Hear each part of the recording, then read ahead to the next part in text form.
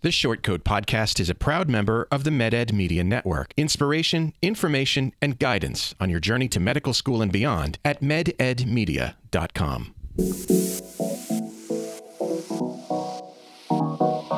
Meandering in the margins of medicine, it's the Short Code Podcast. Weird news, fresh views, helpful clues, and interviews. By students, for students. Subscribe to our weekly show at theshortcode.com. Welcome back to the Short Code Podcast, a production of the University of Iowa Carver College of Medicine. I'm Dave Etler. On today's show, we're talking about the things medical students need to know about being leaders. What kind of leaders do physicians become? What are the essential skills of a good leader? And what it's like to lead when you're a lowly intern. With us today is Dr. Brent Lacey, a gastroenterologist, career coach, and host of the Scope of Practice podcast. Welcome to the show, Dr. Lacey. Well, thanks, David. Thanks, everybody, for letting me come on and talk with you guys. This is going to be fun. Yeah. Of course, I also have a group of incredible, magical medical students today. And side note, we're back in the studio wearing our PPE and looking sweet. Say hello to MD PhD student Aline Sanduk. Hello. M2 Nathan Spitz is here. What's crack-a-lackin'? And M4 Holly Conger has joined us today. Hello, everybody. Leadership. It's kind of one of those things that you know when you see it, and you certainly know when you don't see it. But maybe you can help us figure out what is the basic jobs of a leader, Dr. Lacey, and what are the components of leadership?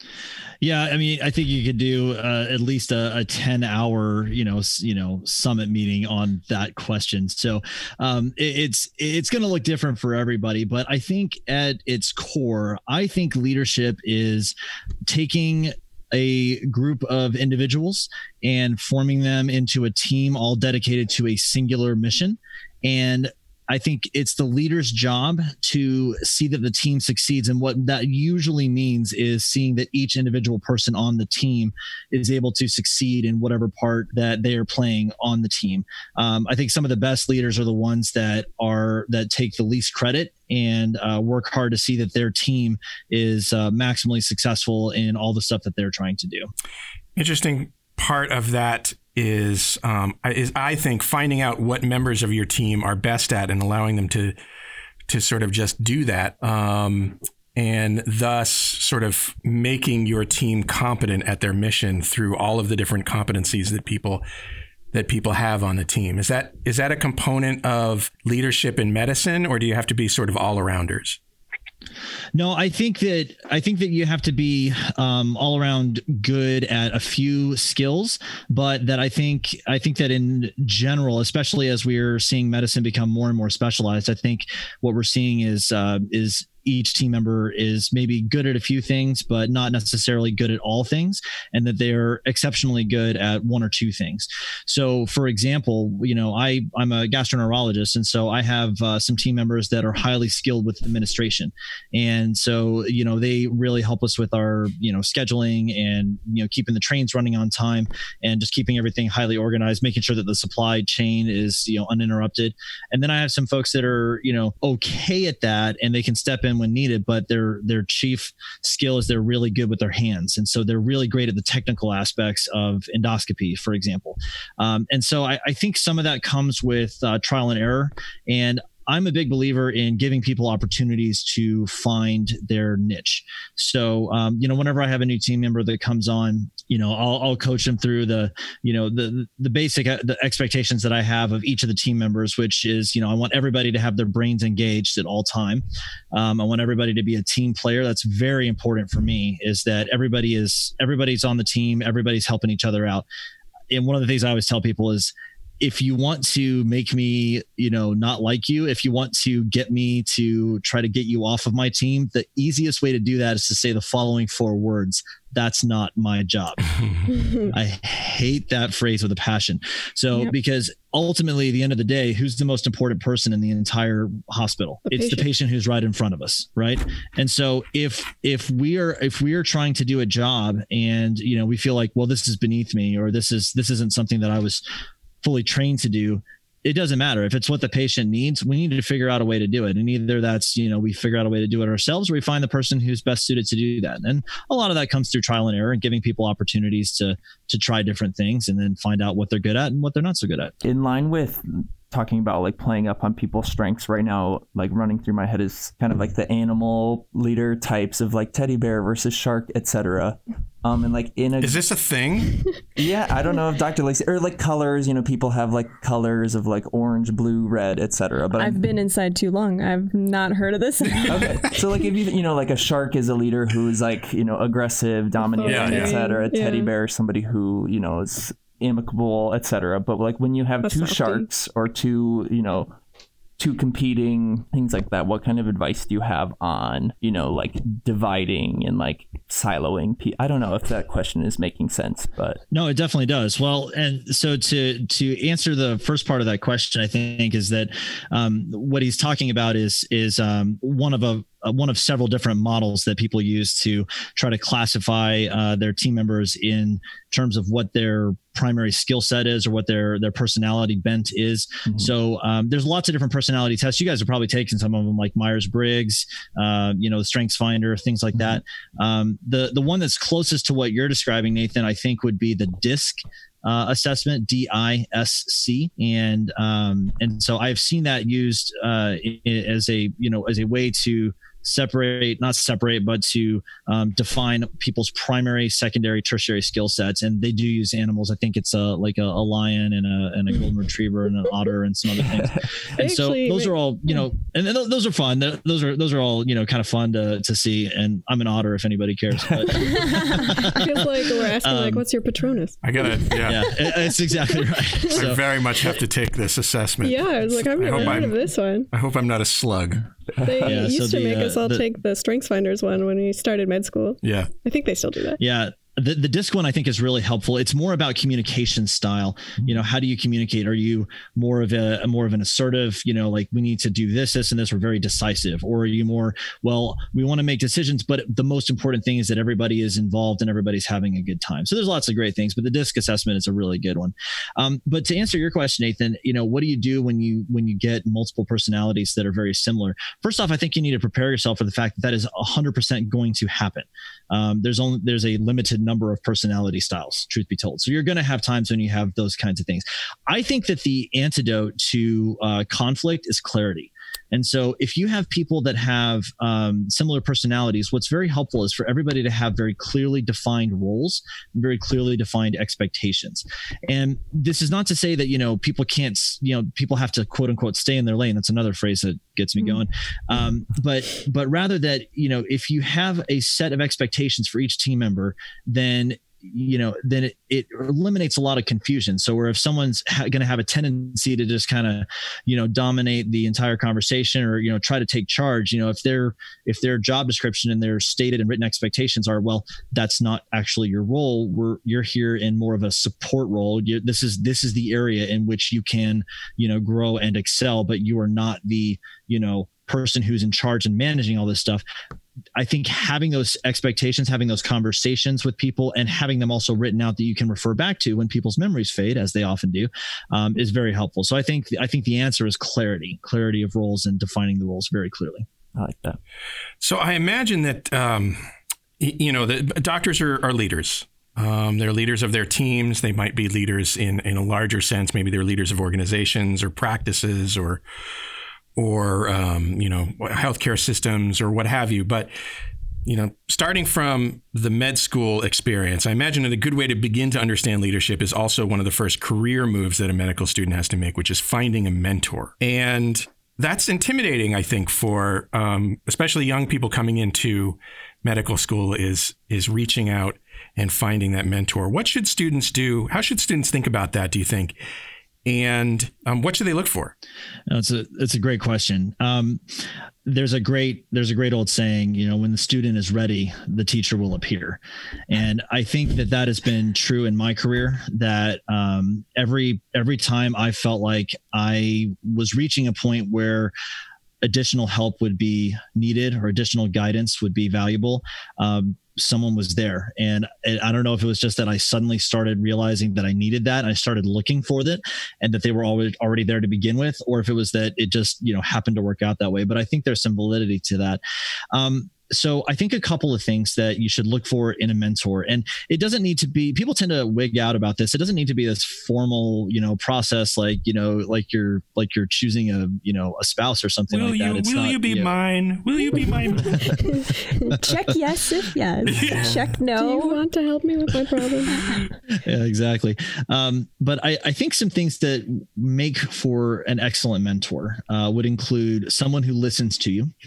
So someone who's actually paying attention to what your concerns are and is actually seeking to offer advice directly towards that specific issue or those specific concerns that you have. Because so many times, you'll be, trying to talk to somebody and they just start talking in general platitudes, or they say, well, when I was your age, this is what, and that's, you're like, well, that doesn't relate to what I'm actually worried about right now. Yeah. So I think listening to you is a very important thing. The second, I think, is experience. You need someone who is, who's been there, done that. Right.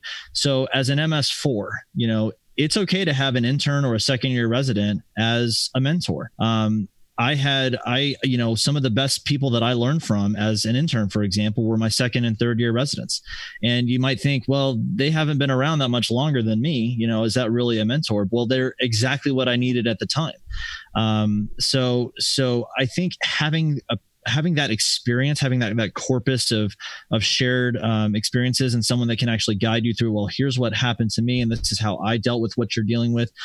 Someone who can empathize, I think, is very valuable. And I think the third big thing, and this is key, and this is the one that people either don't like to hear or they don't realize they need to hear, is that is you need a mentor who is going to lovingly tell you when you are missing something, or when you're doing something wrong, or when you're completely missing the boat. So that's one of the greatest values of having a good mentor. So I'll give you an example. So if you think I don't know if any of you guys are familiar with college basketball. I mean, at University of Iowa, I would think so. But Coach K with the Duke Blue Devils, so if he was, or whoever your guys' coach is, if you want to use him, if you were to say to his players, you got a player who's shooting 50% from the free throw line, and it's because he's got this completely bizarre shot style that's erratic and not helpful. If that guy says, oh, well, you do you, I don't want to trample your personality. Your feelings are very important. You just do however you want.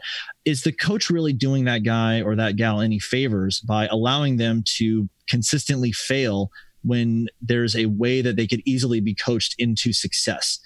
And I think the answer is no. So you need to have someone that will tell you the truth, and that will hopefully do so in a loving way, but will have those hard conversations with you. I think that's the number one thing that you need in a good mentor. To kind of like flip it around, what, for somebody who, aka me, who's inexperienced in mentorship, what are some things in your experience that would make a good mentee in like this kind of relationship?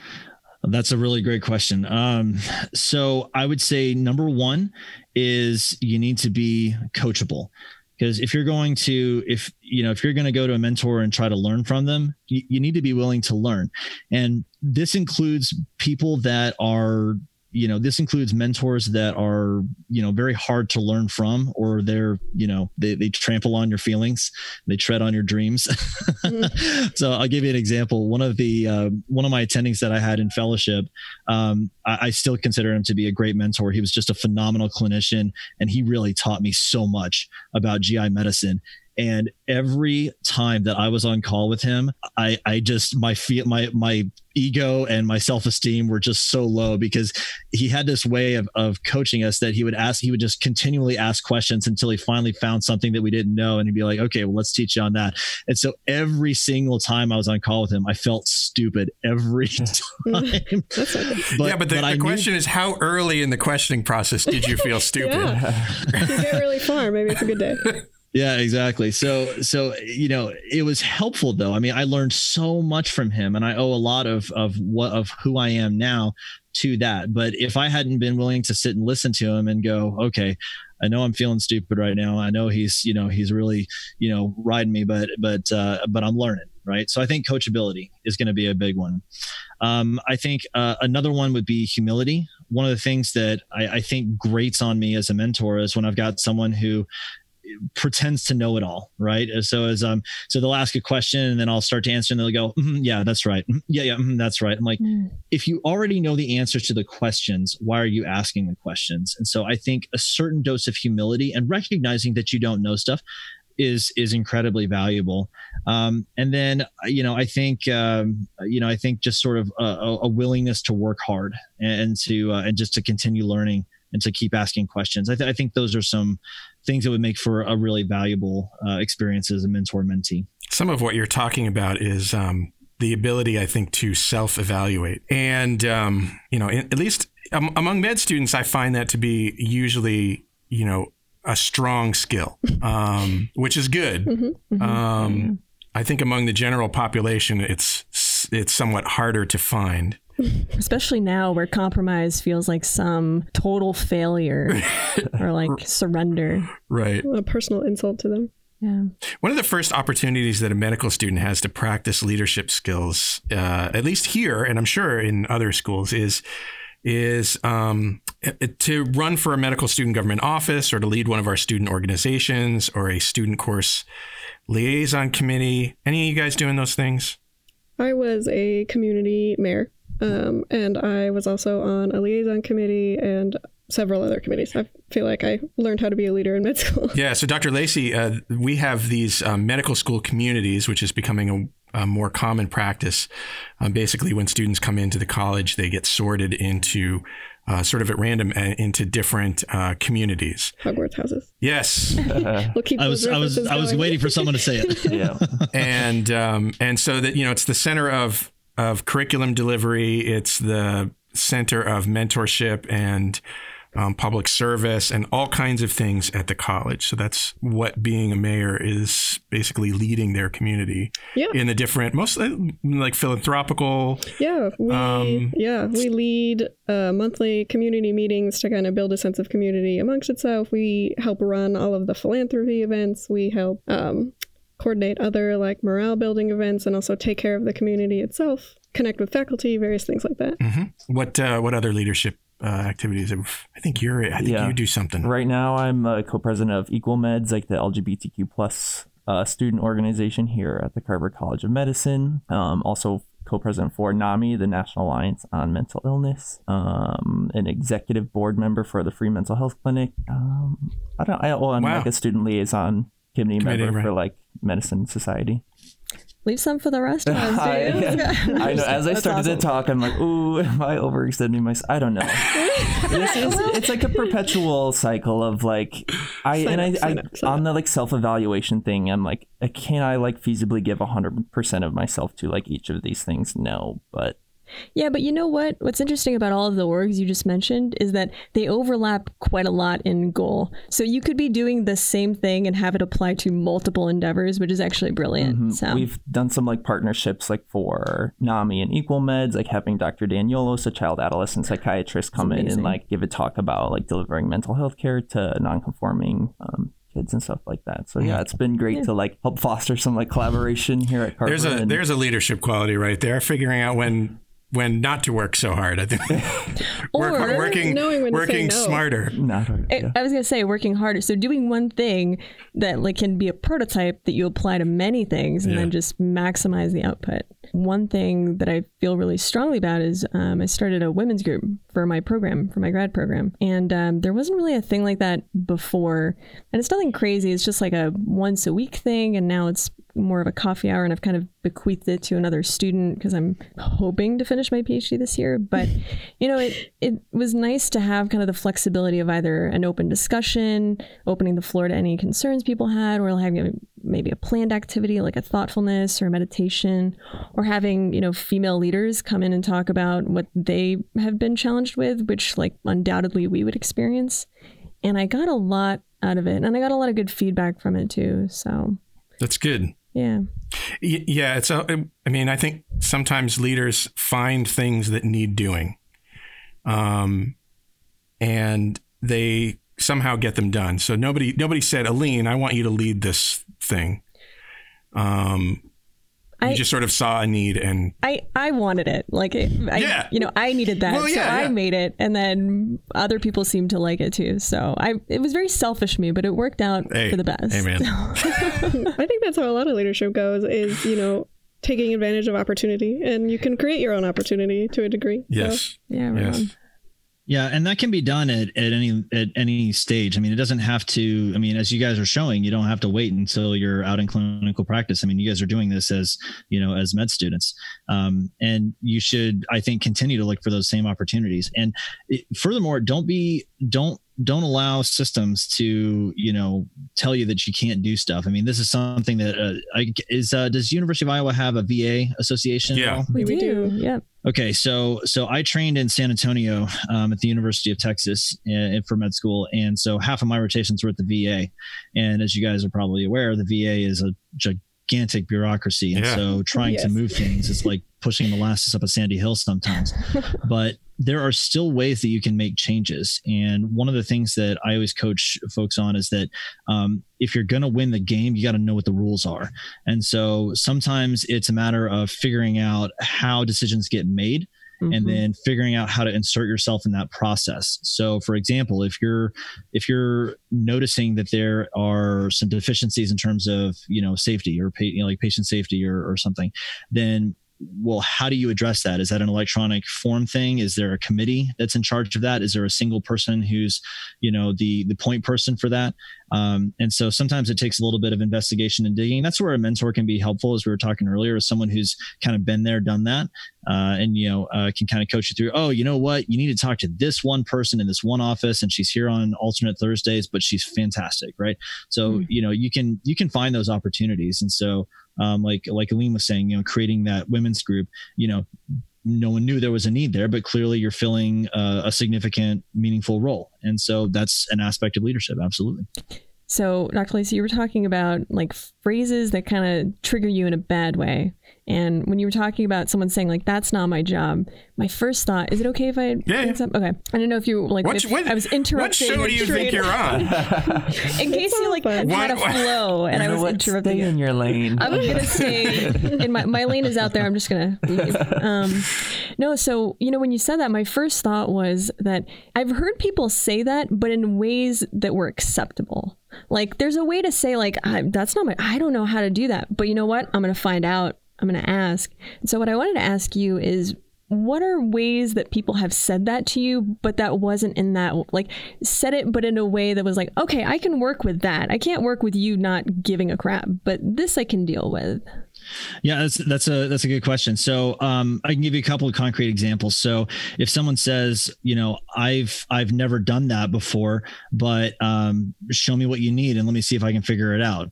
Or if someone says, I don't know how to do that. Do you know someone I can talk to that can show me how to get this done? Or can you show me one and then I'll try to do it on my own? Or, I don't know the answer to that question, but I'll find out for you.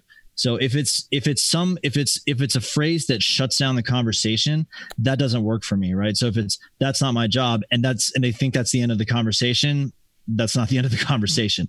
But if it's, well, I don't know how to do that, but let me find a way to help you, then fine. The one exception I would offer to that is if it's something that you're genuinely not qualified for, or that it's outside your scope of practice or something. It's, if it's like, if someone asks a nurse to do something that is only to be done by a licensed independent provider, then the nurse can say, can very appropriately and reasonably say, I'm not qualified to do that. That's not within my scope of practice. It would be inappropriate for me to do that. But then I still think the next sentence out of the mouth needs to be, but let me see if I can find someone who can do that for you. Because you got to remember, there's still a task that needs to be done. There's still a patient that needs to be cared for. There's still something that needs to be accomplished. And so helping shepherd that project forward in whatever way you can is valuable. Yeah.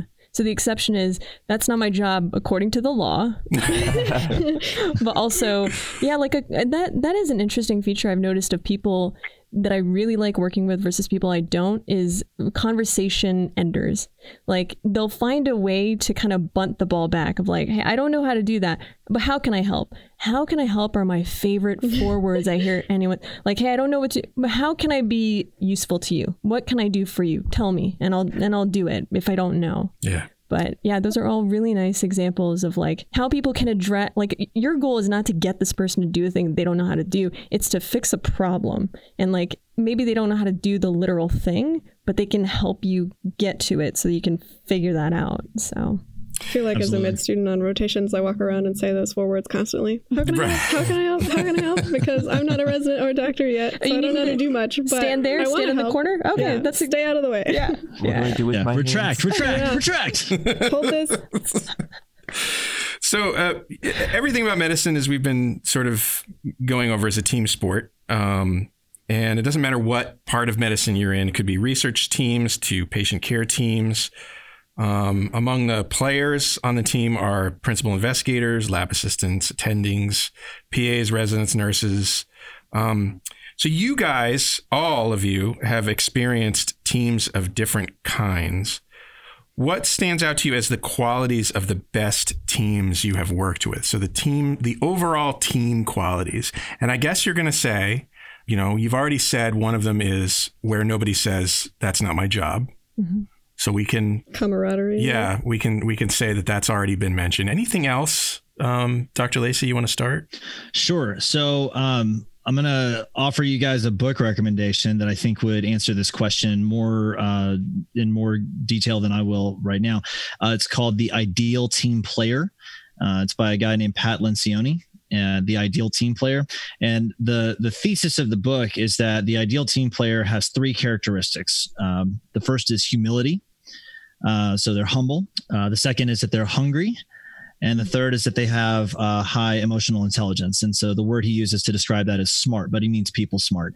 And so someone who's humble, who has an others focus, who has that servant attitude, is a key requisite, I think, for any team member. So someone who doesn't think of themselves as more important than everybody else.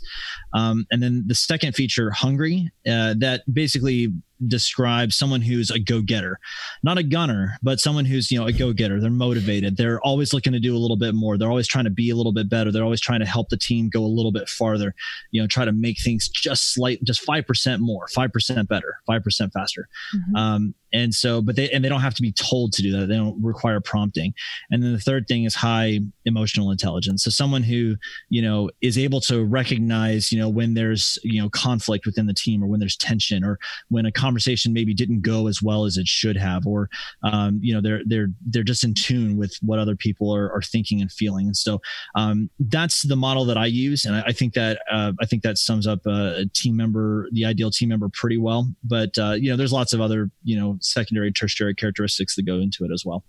I think for me, at the they're across the country, but Dance Marathon, if people are familiar with it, it's a national fundraiser for pediatric cancer. But here at the University of Iowa, was on leadership for a couple of years. And something that I really appreciated about those teams were having regular kind of like feedback check-ins, whether it was like throughout the week to have like regular check-ins and whatnot to see like what's going well, what can we improve on, etc. And I think that's something that, like Dr. Lacey had talked about, like to, change course, etc. and like keep improving, keep adding that like 5%, etc. And something that I also appreciated was having like time to remember the why you're a part of this team and to like slow it down in that regard. And that's something I've realized I haven't done the best at. Well, that one's really hard because you get caught up in your own world, minute to minute tasks and things that need to be done. And you could, it happens. You lose sight of why you're there. Yeah. And even just like carving out like 1 or 2 minutes of each meeting of like, okay, like let's reflect or write it down. Like,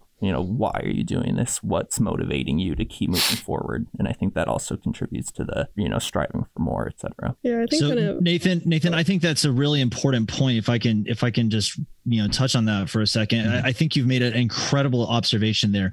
By and large, what you guys have no doubt discovered already to a certain extent, or you certainly will in internship and residency, is that medicine and the training of medicine is an inherently dehumanizing experience. Yeah.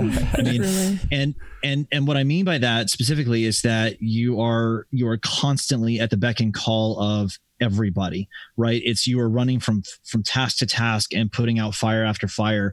And it's, you're working long hours and weird shifts, and, you're constantly in demand, and, you never eat enough, you never sleep enough, you don't see your family enough. And it is an inherently dehumanizing experience. And so taking time to recenter yourself, I think is huge. I think that's critically important. And that's one thing that I think leaders can and should do, is on a regular basis, to remind people, hey, what are we here for? What's the purpose to this? We are all here because we love taking care of patients. We love helping. We love seeing people get better.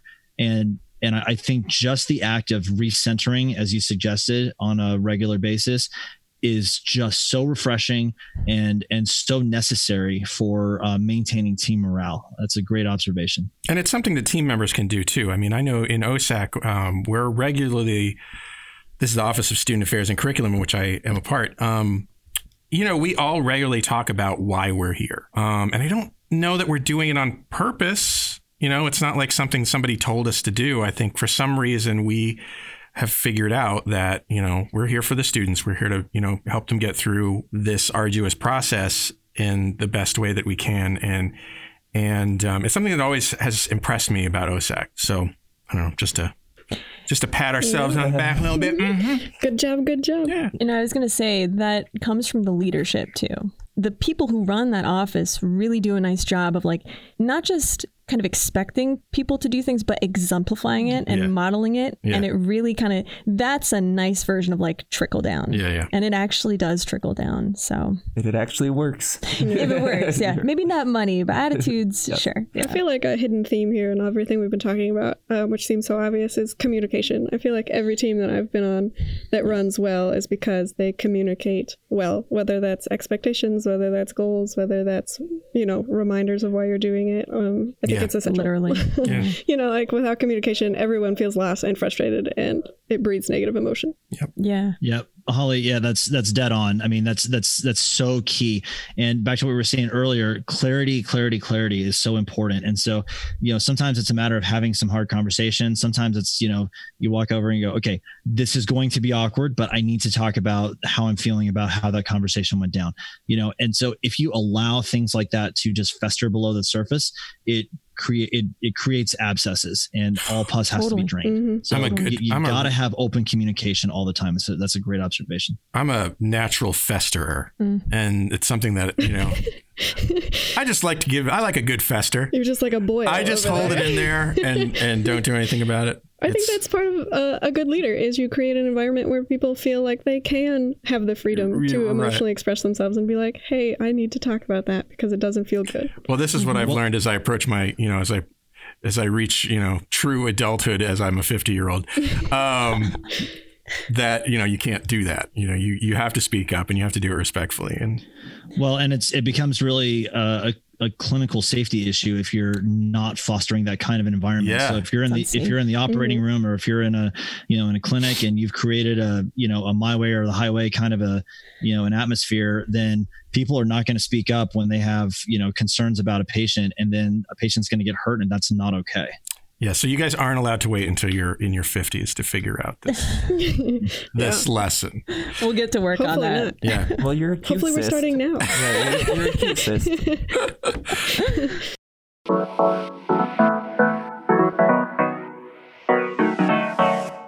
We are still having our annual summer listener drive. Happy to have you guys listening, but we need to have more to fill the whistling empty existential hole in our lives, so that our friends think we're cool. Our show depends on word of mouth to get people to give us a try. So listeners, I'm going to bribe you. Share our show on the internet wherever potential listeners hang out. Share an episode, take a screenshot, send it to me at theshortcoats@gmail.com, and I will send you a free pin that I made myself. Many people have written in and gotten their pins. Love sending them out. It's the highlight of my week. And you can see it over at theshortcoat.com/store. And, it's just my way of saying thanks for telling the world about us. Appreciate it. Can we also circle back to how that's your favorite part of the week and not podcasting with us? It comes right after podcasting. Okay. So it's part of the podcasting experience. How convenient. Shut up, Nathan. I can see your cyst starting to rupture. It's beginning. Yeah. He's developing an infection. Holly here is going to be an intern next year. I was going to say, I have a question about this. Yeah. I think you're going. Yeah, I'm going to try this. And interns are in an interesting position, right? They are relatively inexperienced. They're pretty low on the doctory totem pole, but they are also leaders in a sense, aren't they? You've begun to think about this, I imagine. I have, yeah. And so I was like, I figured we were going in this direction, so I was biding my time. But well biding. Yes. You're not supposed to mention that you were biding your time. Oh, whoops! I revealed my secret. But You said the quiet part loud and the loud part quiet. Whoops. But anyways, the selfish part of this question is I'm an M4 who's about to be in less than a year, probably will be starting as an intern. But I'm hoping this question also applies to medical students starting clerkship, med students starting med school. When you're like the bottom rung on the totem pole, how can you be a leader and how can you be a good team member? Well, and the important part of this is that you are. The important part of this question is that you are, as an intern, a leader because you are supposed to do things. You know, you have people who work. You know, I don't want to say for you, but you have people who work with you that you need to be able to tell.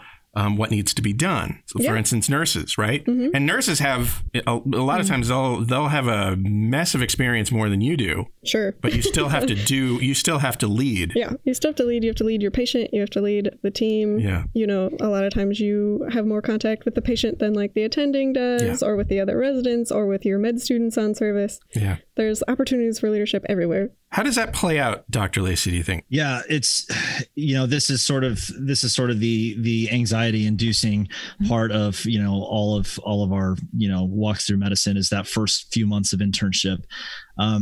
So it's a great question, Holly. So I have a couple of things that I would offer to you. Number one, I can't possibly stress enough the importance of establishing yourself as a good intern early. All right. So here's the thing.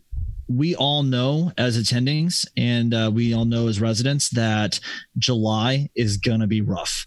All right. So because we've got new interns coming in, the old interns are becoming new residents and learning how to step into that role. So everybody, every June, all of us look at each other and we're like, July is coming up. Right. So first of all, recognize that when you're in that first month, in general, people are not looking at you when you make a mistake or when you do something goofy. They're not looking at you and going, she's dumb. They're going, oh, it's July, right? So there's a lot of grace. There's a lot of grace as a general rule. So take comfort in that. But one of the things that I think is incredibly important for all interns, you need to make a plan that first month, that first rotation that you're on, that you are just going to crush it. And I mean that in a really serious way. I mean, not that you're going to do okay, but you need to make plans that is going to be the best month you've ever had. You're going to do 30% more than you're asked. You're going to read 25 articles a week. You're going to bring stuff up in rounds. You're going to ask insightful questions. You're going to go the extra mile for your patients. You're going to be really, really nice to the nurses. Always be nice to the nurses. Yeah. I've said this many times on the show. Be nice to your nurses. Yeah, but like double extra plus nice to them. Yeah. Especially because you're probably going to make their job harder at first. But that first month will absolutely establish your reputation for the entire duration of your residency. And if you stay in that institution as a fellow or as an attending, it will follow you the rest of your life. Goodness. Okay. So because here's what happens. Okay. At the end of each month, right, you get new residents and new attendings. We all talk about you guys. And so, we'll ask each other, hey, how's the team? Is there anybody who's, I gotta kind of watch out for that they, I need to do extra checking on their work, things like that. We all talk about you guys, just as you guys are going to talk about us. And this is, I think, important for the mentors and the leaders out there as well, is that, if you are mean and abusive, the interns will talk about you and everyone will hate you. So, but this is a real error that I see interns make when they come in and they they don't try to just crush it that first month and then everybody sees you as average, it's very hard to shake whatever reputation you build in that first month. So I think that's the first thing that I would say. Yeah, that's so interesting. Sorry to cut you off here, just because I feel like residency, particularly intern year, particularly the first few months of intern year, I think the general attitude is just try to survive, like trial by fire, just get through. And so like that's such a great idea to be like, nope, I'm gonna establish myself. Yeah. Now, if your goal is to be average and mediocre, and you want to be a reversion to the mean, then that's fine. You're not going to work on my team, because I demand excellence and I want the A team. I only want the cream of the crop. But if you're fine with average, that's fine. But you'll carry the reputation of being just okay for the rest of your residency. And if you're comfortable with that, then that's fine. But I encourage people to go in with a plan that I'm just going to assassinate this rotation. I'm going to be the best intern they've ever seen. So the second thing I would say is definitely, be prepared to have a healthy dose of humility every day. I like to talk about this in terms of having a spirit of meekness, not a spirit of timidity. Okay. And the difference is that someone who is meek has a certain level of humility where they know that they are less experienced, less knowledgeable than the people that they're working with. And so they, I don't want to say they know their place, but they recognize that there is a great deal of experience and authority that comes from the people that have come before them. And so they look for ways to insert themselves, but not in a domineering way. Now, if you take that too far and you say, well, I'm never going to speak up ever, that's a spirit of timidity. So you want to bring up, issues. You want to be confident, but also have the self-knowledge to be able to go, okay, I know when I need to pull it back, when I need to sit and listen and hear from the people that are ahead of me. Nice. I don't think that's just good advice for like rising interns. I feel like that's good life advice, honestly. Yeah. Like always go in and give 100%, but especially when you're making a first impression, there are no second opportunities to make a first impression. So yeah, and that's 100% right. And so it's very, and because every medical school and every university hospital is a very small community, word travels very fast. And so, whatever your reputation is that you build up in that first few weeks is going to stay with you for a very long time. Dr. Lacey, I wanted to ask you if you have noticed something that I've also noticed. I feel like in our circles, because of what you just mentioned, that like the scientific community and the medical community, they're very small and word does travel fast. It's very, I don't want to say incestuous, but there's a lot of like cross-pollination. And something I've noticed is that people have very polite ways of saying like, I don't work with that person. Or like, I don't like that person. And one of the ways I've noticed people will say this is when I say a name, people will go, yes, I'm familiar. I know them. Right? And like basically they're saying like, yes, I am aware of that person's existence. I don't want to say more because I don't have anything nice to say. But in contrast, when you raise, like when you mention a person that person likes, they'll go, oh yeah, I know that person. Fantastic. Love working with them. They're the best. I strongly recommend. If they don't say that, that usually means the opposite. Have you noticed that, or is that just in my head? Yeah, Aline, I think that's a good observation. Yeah, that's for sure true.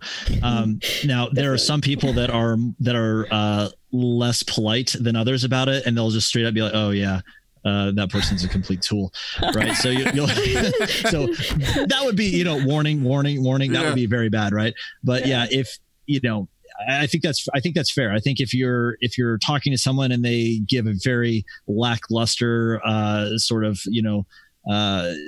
just very non-answer answer, oh yes, that person exists, right? That, or yes, I'm familiar, or I know that, or like yes, I've seen them around. That could be a red flag potentially. Cool. I feel like my favorite way that I heard someone do the similar thing that you're talking about is, I don't even remember which rotation it was on, but the attending clearly didn't like a different attending, a resident or something, and they were just like, they don't schedule us together anymore.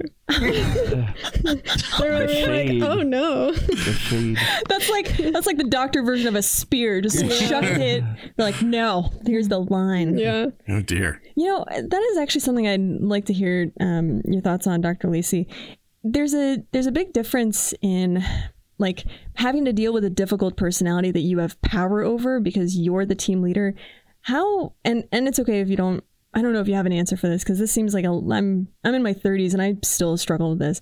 it's really hard to figure out how to deal with a difficult person at my power level, where like the cost of putting myself out there and making my negative feelings known could have repercussions that I then have to deal with forever. And there's no getting away from that person. And I have no power to like move away or like move to a different team. Because like in business, you get in a fight with someone, like in an office setting, you just use the fax machine in the other office. It's fine, But I don't know. Okay, yeah. No, yeah. I don't think it's any easier to get away from people in that situation. But You're not wrong. Your point is well taken. Yeah, maybe. You're not wrong. I take it back. I guess it's a little more complicated when like a person's life is on the line. You're like, look, we got to deal with this. We can't escape this conflict. How do you deal with difficult personalities when they're at your level? So I think it depends a little bit on what the time frame is and what your role is. So let me give you a couple of examples. So if you're talking about residency and it's one of your fellow interns and they're just they're sandbagging it, they're not doing their work, they're lazy, you're moving on in 6 weeks, right? And so I would say if it was me in that situation, I would just kind of suck it up and deal and recognize that, yeah, it's more work for me. But, if I show myself to be super competent, I just look that much better to everybody else in light of this person who's, just completely blowing it. And yes, the residents will notice. And yes, your attendings will notice. We notice all of that stuff. So I would say there is value in just putting your head down and saying, I'm just going to do my job. And then 6 weeks from now, I just know this is going to be all over. Now, if you're talking about something that's more of a long-term thing, the first thing I would say is anything you can do to try to prevent that sort of thing by selecting the right place to work would be advisable. And so if you're looking for a new job, for example, let's say you're getting out of residency and you're looking for a place to start your practice, you need to think of that as equivalent to a marriage relationship, because you're going to be working with these people for a very long time. And so, I don't know if any of you guys are married, but like for me, when my wife and I were dating, I didn't, it wasn't like, we had 3 dates and it's like, so we should get married now. Right. So, you spend a lot of time together, you get to know each other, you ask lots of questions, you learn about them.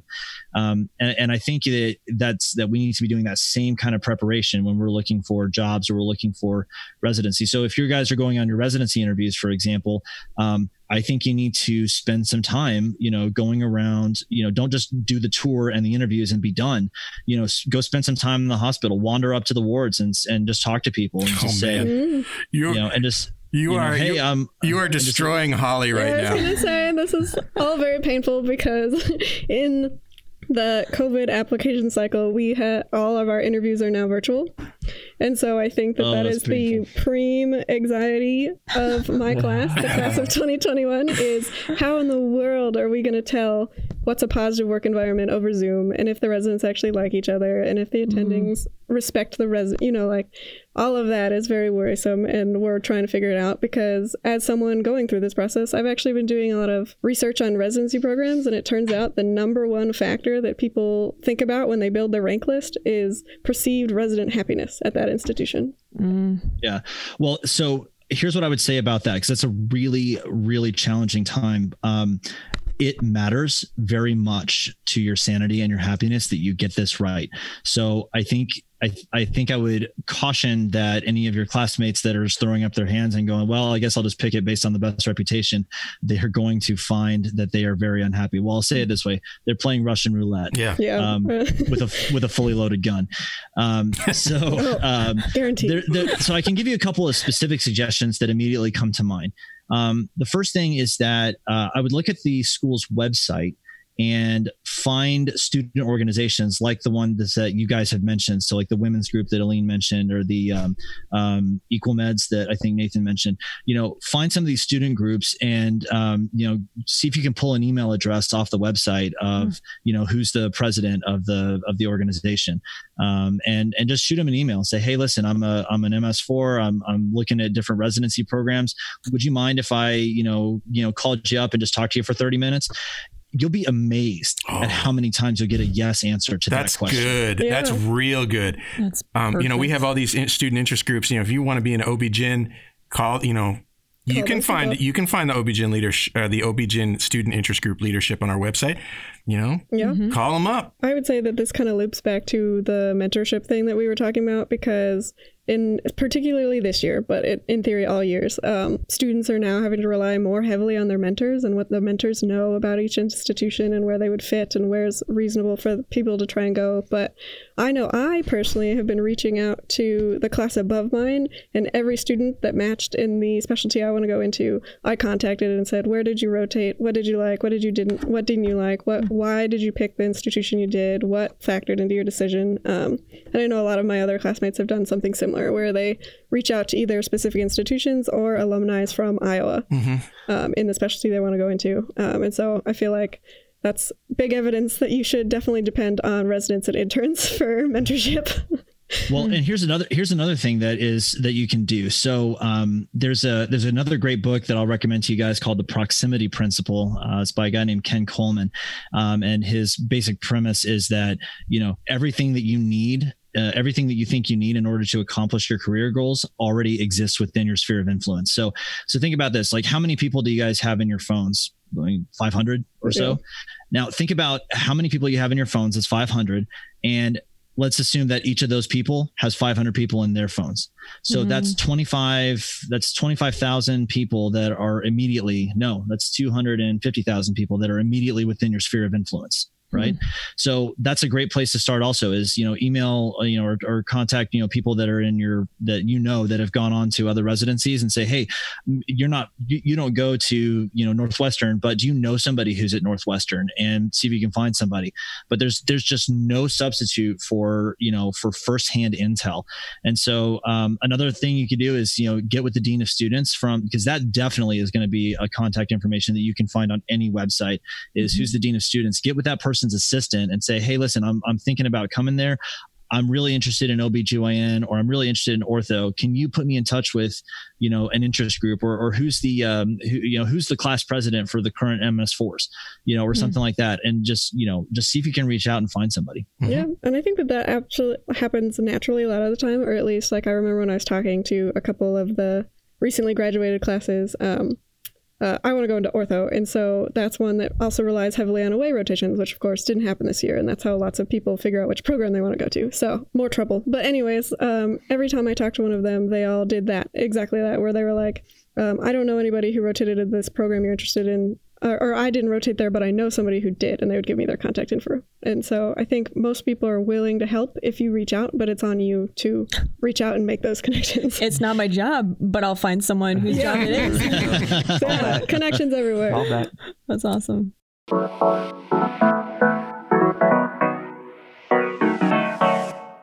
I want to spend the last few minutes of the show sort of comparing and contrasting some leadership styles that we've been seeing amid the shit show that is 2020. And, I think we're all being directly affected by both excellent and faulty leaders in healthcare. And I'm wondering, what are some leaders in the current crisis, Dr. Lacey, that you have admired? National leaders is kind of what I'm thinking of, but are there people that you've looked to that you've been like, yeah, this person's doing good? Yes, absolutely. So a couple of examples immediately leap to mind. The second episode of my podcast, I had on former Surgeon General Vice Admiral Forrest Faison, which was he was my former commanding officer when I was stationed in San Diego, and he's a phenomenal man. I respect him so much. But we actually talked quite a bit about leadership during crisis, and so that was a fantastic conversation. But one of the things that he said is that you're not going to always have all the answers, necessarily. Your job is primarily to keep the team together. Keep everybody focused on the mission. The mission needs to be very clear. What's the mission? It's taking care of our patients. What's the mission? It's taking care of our patients. All right. So then everything else is about adapt and overcome. Another one that I would say would be, I'll tell you honestly, my director. He's been the point person here regionally for our COVID response, and so he's in charge of 190,000 Marines or something like that.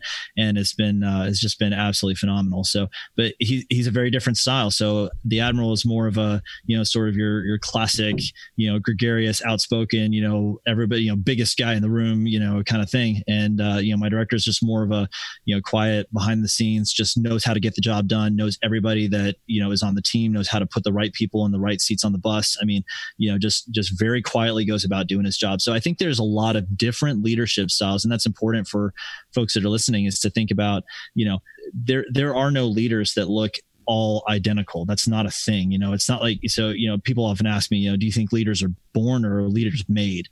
And I say, well, how many times have you been in a delivery room and the doc says, oh, congratulations, you had a leader, right? So that happens never, right? So there are certain personality traits that we generally think of as being common among leaders, but the truth is they there's lots of different ways to look like a leader and to be one. They do go first, right? They like I was actually thinking the same thing as you were like getting to the point of like comparing the two leaders that mattered a lot to you.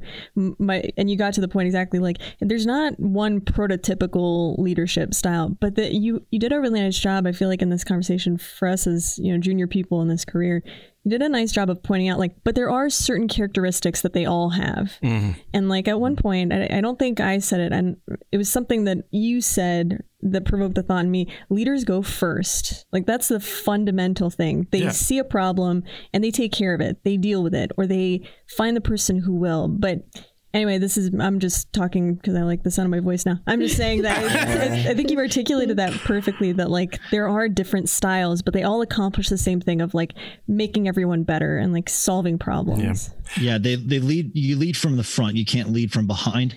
But the corollary to that is that you are pulling people with you. You're not pushing them forward. You're pulling them with you. You're casting the vision. You're showing people where to go. You're keeping people on mission. And that's leading first, but also remembering that your team is, if you think of your team members as more important than you, then you're thinking of yourself, you're thinking of them as being more important. So you're in the front, but you're pulling them with you and showing everybody what they can do. So there's another great book by Simon Sinek, Leaders Eat Last, that I would recommend, that really talks about that.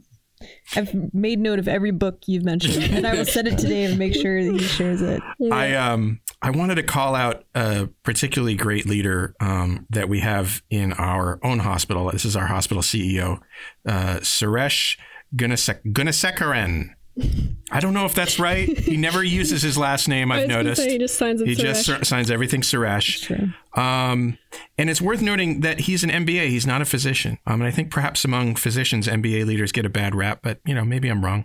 But his style of leadership in this current crisis is to be knowledgeable, calm, truthful. He's a realist. He's an optimist at the same time. He's a giver of credit. He's a sharer of spotlights. He's been holding these COVID forums and town halls about our financial situation. And I kind of got a bit of a professional crush on the man. Like, he's doing such an amazing job in this time that even when he's talking about, $100 million of deficits or $80 million or whatever it is right now, I don't feel hopeless. And that is an amazing quality right there. And I think it's unusual. It seems to me. What do you think about, is it as unusual as I think it is, or have I just been exposed to some pretty bad leaders?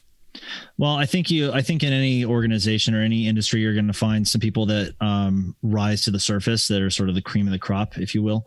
But I think that, again, it depends on how you define leadership. I think, to Aline's point, I think all leaders need to have integrity. I think all leaders need to be, effective communicators, but there are different ways to do that. And so, so you may very well have a diamond in the rough, and congratulations. That's fantastic. Because certainly I can give you as many examples of bad leaders as I can of good leaders.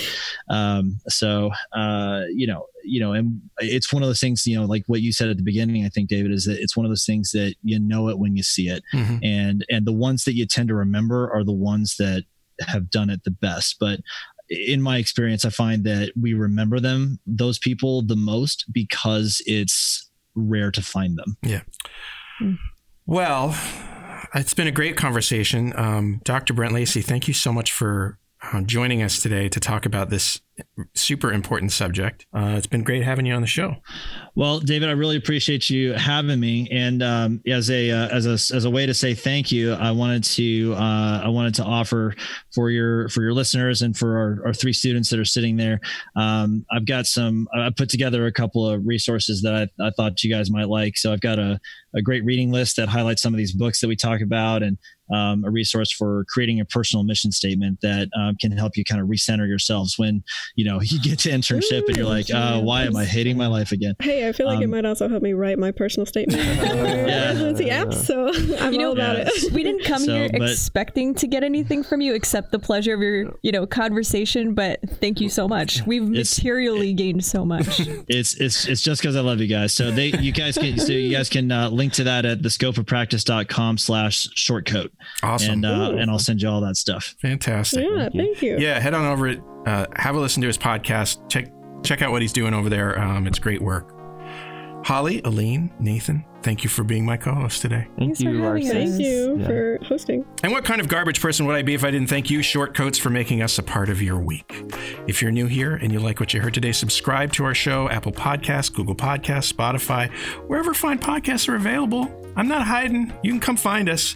I remind you that your questions are vital to the show because they mean it can be what you want it to be about.